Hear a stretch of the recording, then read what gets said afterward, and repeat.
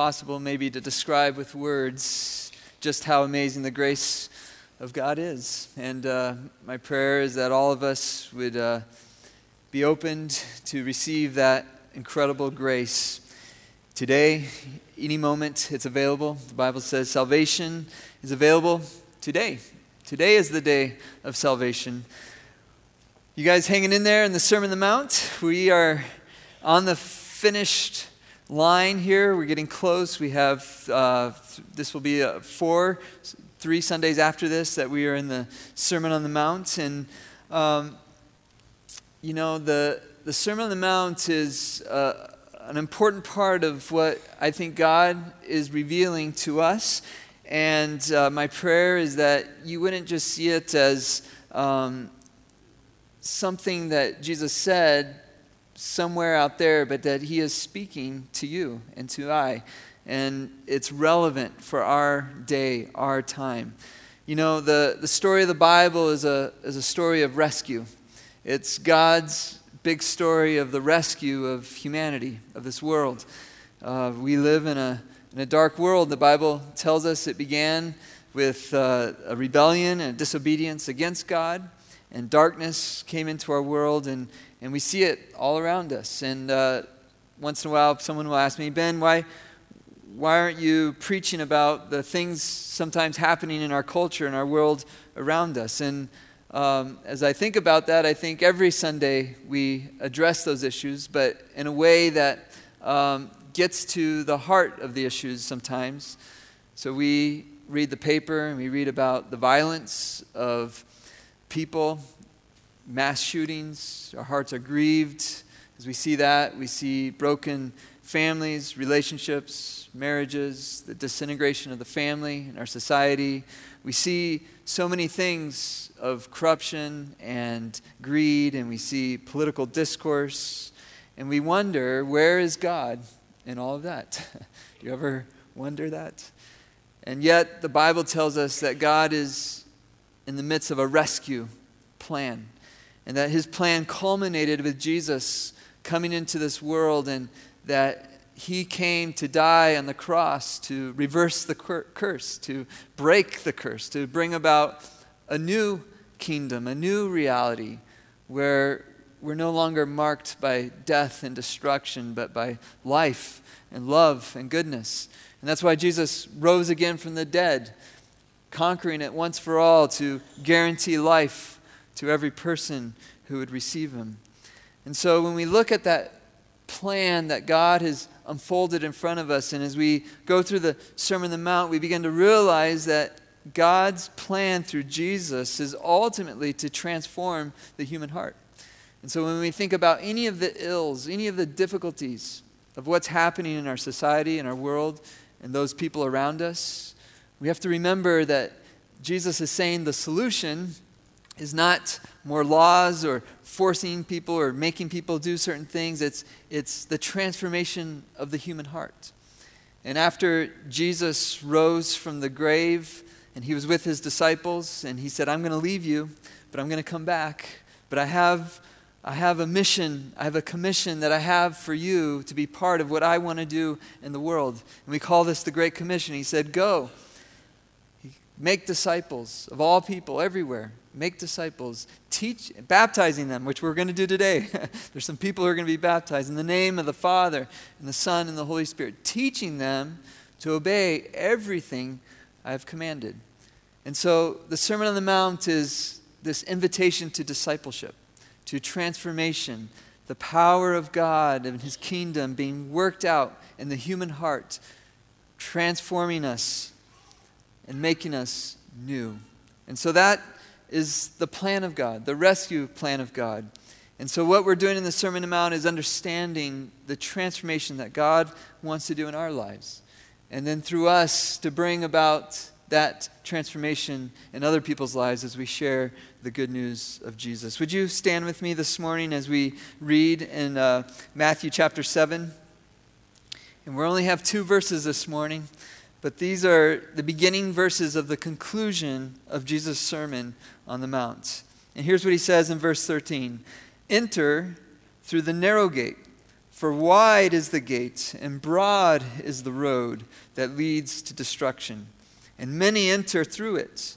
But small is the gate, and narrow the road that leads to life, and only a few find it." You may be seated. So this summer, my brothers and I decided to go on a camping excursion, and we entered the Black Elk Wilderness area. But leading up to that time, we had a lot of discussions about what to bring, right? Because we were going to sleep outside, and so you're trying to figure out, you're taking an inventory of what you need when you go into that place. And so, do you bring the toilet paper or not, right?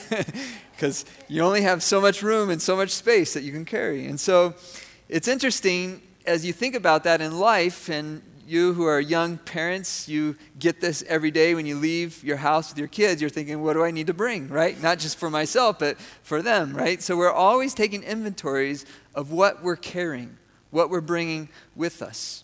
And it's good to do that. But Jesus in the Sermon on the Mount is inviting us to take an inventory. Now, it's not with physical things that you can see, but taking an inventory of our hearts. Because whether you realize it or not, you are carrying things around inside your heart, inside your life, that no one else can see, but you're carrying them around. All of us are. And so when Jesus addresses the human condition, he invites us to not look outside at other people, but to look at our own hearts and our own lives. And so he invites us to take an inventory of our hearts. So if we look back on the Sermon on the Mount, what are some things that he asks us to take a look at? Are we carrying anger? Do we carry lust of broken relationships, broken promises from our words? Do we have hatred or desire for revenge in our hearts towards others who've hurt us? Do we have a desire to perform and impress people, to be noticed by what we do? Do we carry worry or anxiety or fear in our hearts? Do we have in our hearts a treasuring, a love of material things, possessions? Do we carry in our hearts a judgmental, critical, prideful spirit towards others? And so this is the hard work that Jesus asks us to do and makes us uncomfortable, right? Because as we look inside, we begin to see some of the things that we carry. You know, the contrasts that Jesus gives us is in this world, people just focus on the external things, on performance. But the kingdom of God is about the transformation of the heart, the inner person, the inner being of every single human being. And so this is what Jesus is after. This is what God is after. This is what he is saving in each of us. And part of that is the transformation of our desires, the transformation of what we love, of what we believe will ultimately satisfy us and fulfill us. Now, I have 3 sons, and they tell me often that they love candy, okay? And they ask for candy often. In fact, one of my sons told me when he moves out of the house, he's going to eat candy every day. I said, good, you do that. But as long as you live in my house, you only get so much candy, right? And it's in moderation. And I'm also going to make you eat vegetables.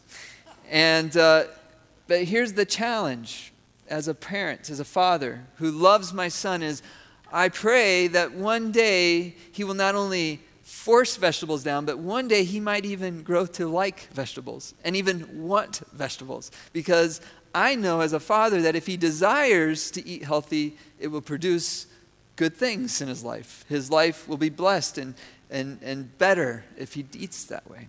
And so that's kind of a silly example, but it points to the reality that our Father in heaven who made us, who knew you before the creation of the world, who knew you as you were conceived and as you grew and as he knows your whole story, that he knows ultimately what's best for you. And those things that you desire, those things you want, and those things you love might not ultimately be the best for you.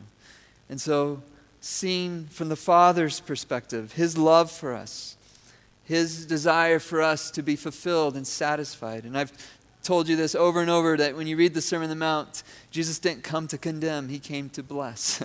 He came to save. And that's so important to understand the goodness of our God.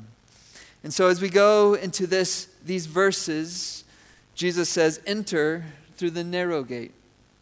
And so he's inviting us to enter a certain way. But the challenge is there's options here. There's two options. There's the narrow way, but there's also the wide and broad way. And so I want to talk about that first before we talk about the narrow way. We live in a world that looks at the condition of the human heart, and it doesn't want to address these issues. And so when Jesus talks about the broad way in the context of the Sermon on the Mount, if we look back at what he has said, I think he's referring to all these human issues, these core human issues that cause so much harm in our world. And the broad way is to look at those and to justify them, to justify our own sin, to say, my anger problem's not that bad. My lust doesn't hurt anyone.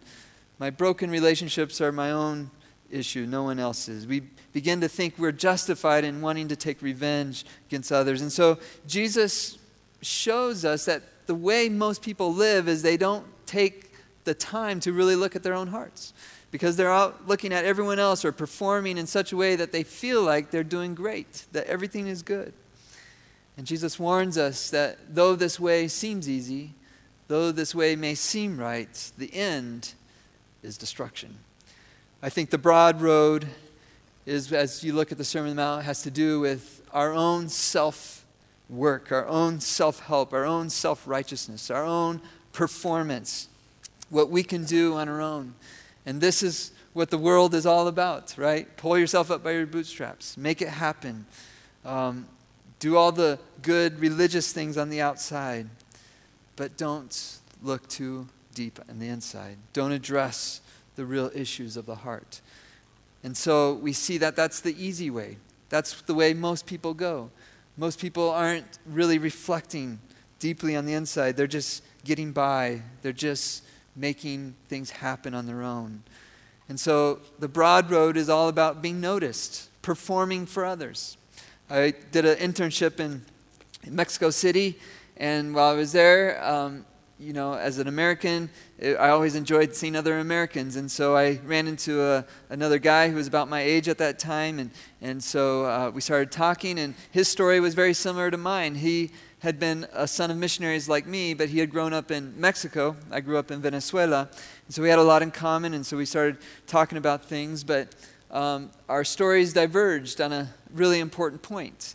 I found out that he had no desire to follow Jesus. In fact, he rejected everything that he thought of Christianity. And I asked him, how did he get there? And he told me about the disillusionment he experienced as a son of missionaries, but seeing that his parents did a lot of good things on the outside, but on the inside, their home was a mess. And there was abuse, and there was destructive behaviors, and there was all kinds of things. And he saw that, and it created a great disillusionment in his heart. And I thought, isn't that the reality of what Jesus is talking about here? How easy the way it is to look good on the outside, say, I'm doing all these good things, but never really to be transformed by the power of God. And I had the opportunity to share with him my story of my struggles and how I've seen the grace of God work in such a way to bring about internal transformation. It's not just about what you do on the outside, but God can truly bring about what's good and right and what brings joy in your life. And so I got an opportunity to share about Jesus and what he can do. And so this is the reality. As much disappointment and disillusionment in the world has to do with outward performance, outward religion, but not the true power of the kingdom. The wide road maybe is the treasuring of wealth and material possessions, consumerism, selfishness, and greed, because that's just what everyone's doing. That's what the whole world is after and running after.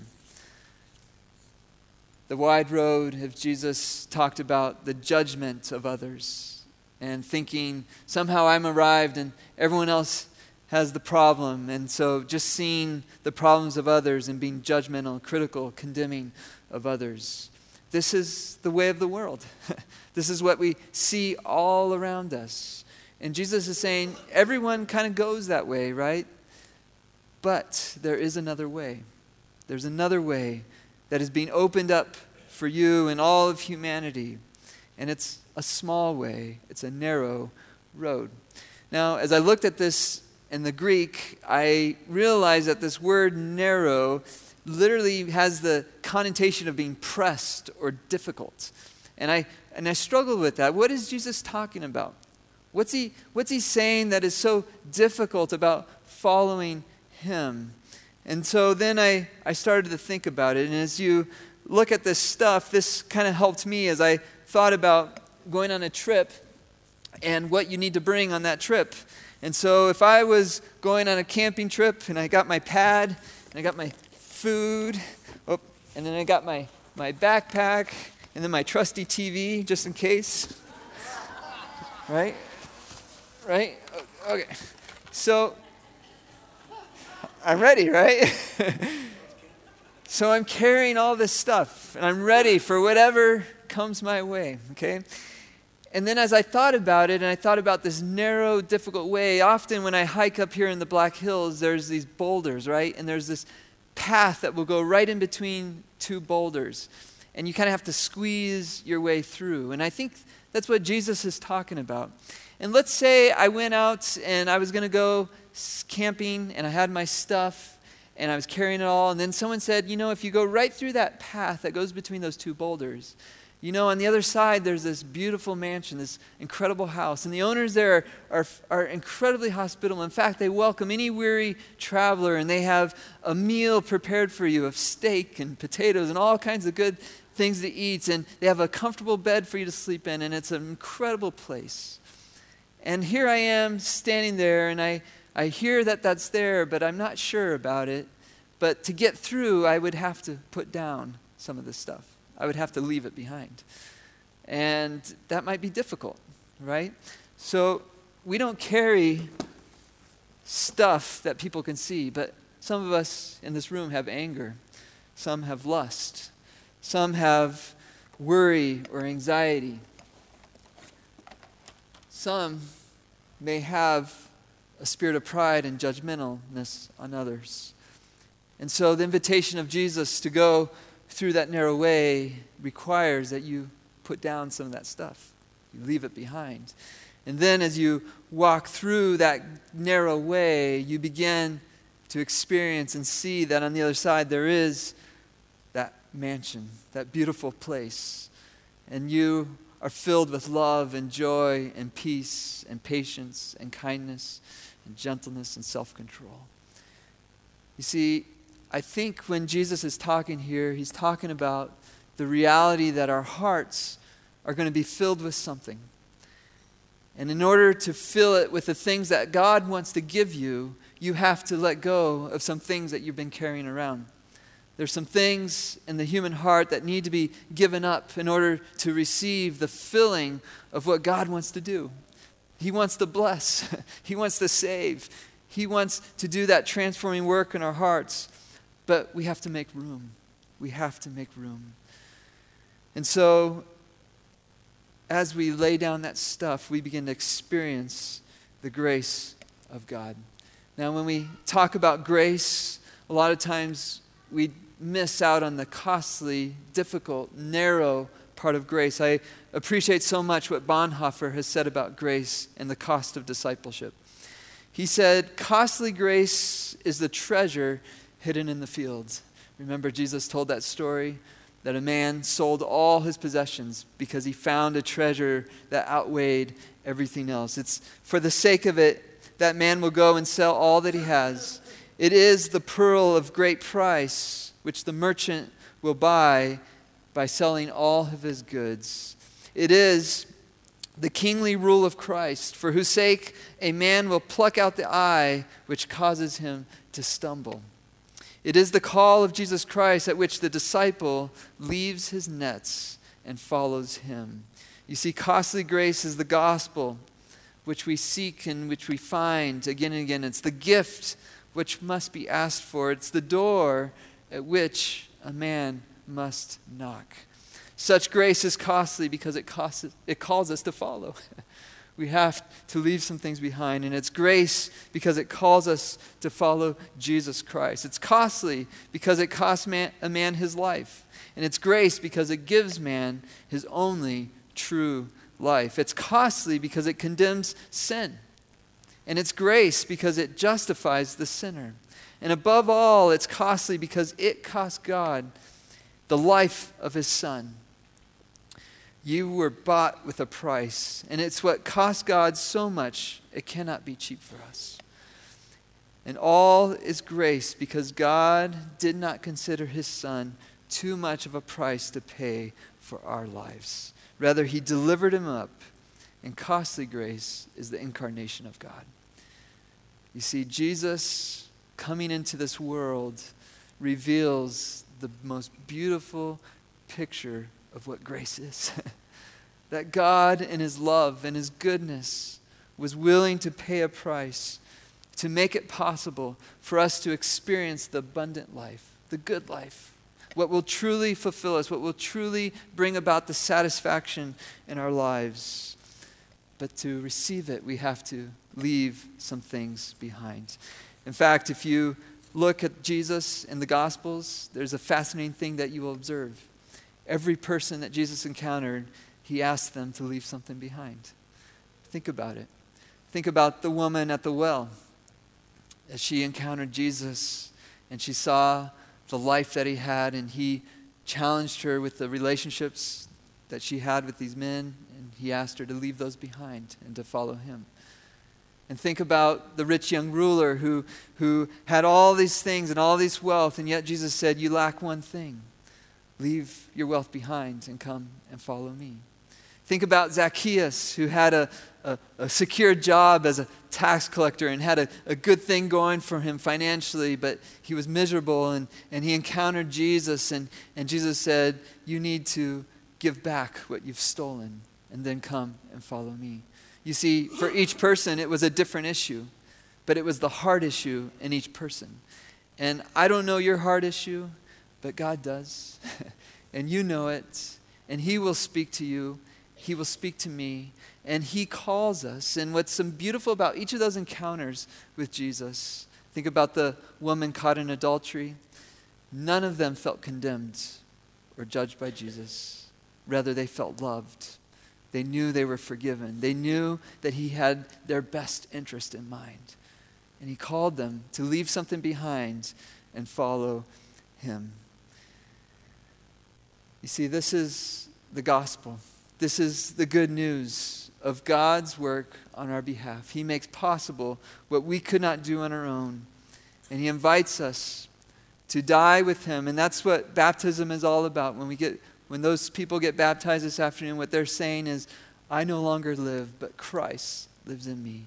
I no longer am identified by my sin and those things that are gripping, that I'm carrying around. Rather, I'm putting those aside. And when I come back out of the water, I'm identifying with the resurrection of Jesus. That Jesus has brought about the transformation of my being. I am now a new person in him. This is the gospel. This is why Jesus came, to make us a new people, a brand new creation in Christ.